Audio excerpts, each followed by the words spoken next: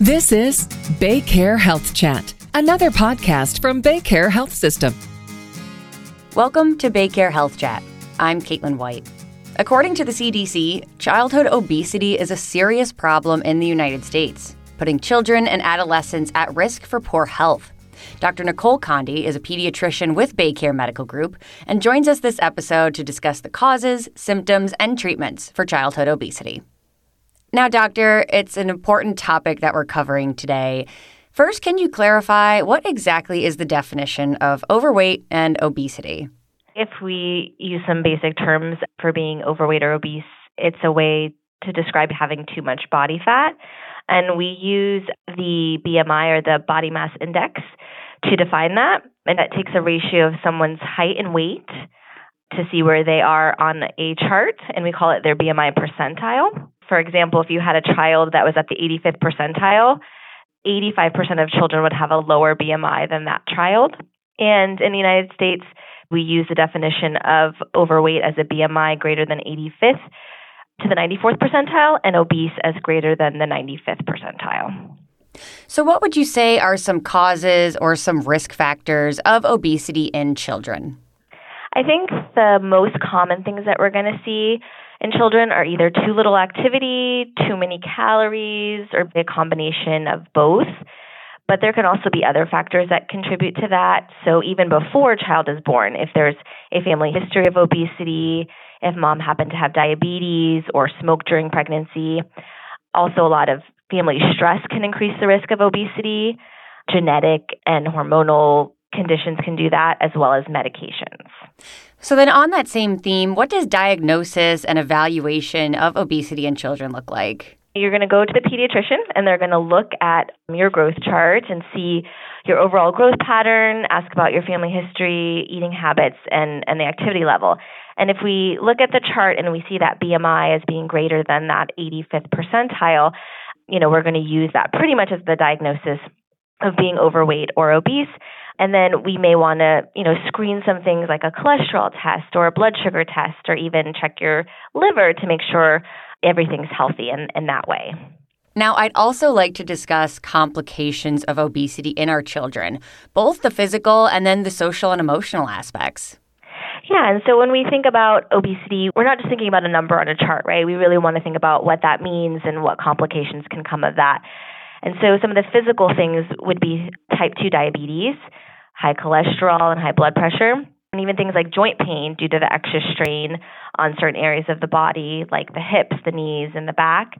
Another big one is snoring, or what some people might call obstructive sleep apnea, as well as liver disease, are things that we're concerned about. And then as far as the social and emotional, unfortunately, children could get teased for their weight, and then this could lead to self-esteem issues, even depression and anxiety. So then what can we do to prevent these issues and this weight gain from ever happening?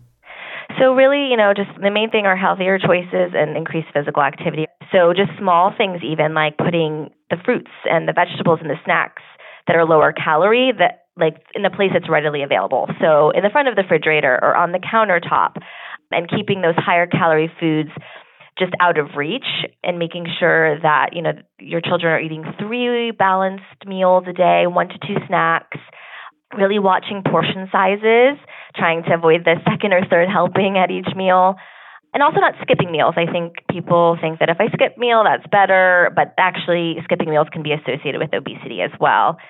Cooking with your kids, making the plate really colorful, because if there's more greens and yellows, that means there's more vegetables on that plate. And then getting 30 minutes to 1 hour of physical activity a day is super important. And sleep. Sleep, people don't think about that, but if children are not getting enough sleep, that can be an increased risk for obesity as well. Absolutely. Now, Doctor, weight gain is such a polarizing issue at really all age levels. So what would you suggest for treatment options when we're talking about childhood obesity?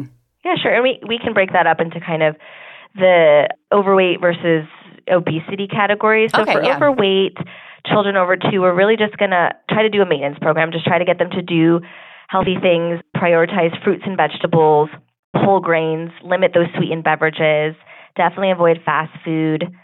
Lean protein like chicken and turkey and fish are what we really want to see, in addition to eggs, beans, nuts.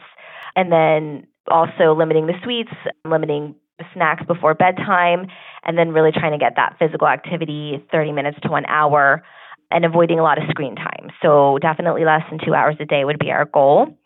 And it's more of just, for that group, slowing the progress of the weight gain. If we get into the obesity category for children 6 to 11, we're going to want to do all those healthy eating habits and exercise changes. And we're looking for a gradual weight loss of no more than 1 pound a month. And for adolescents, a max of 2 pounds a week. Wonderful. Well, doctor, as we come to the end of our discussion, tell us about coping and support. What are some resources that parents and families can turn towards?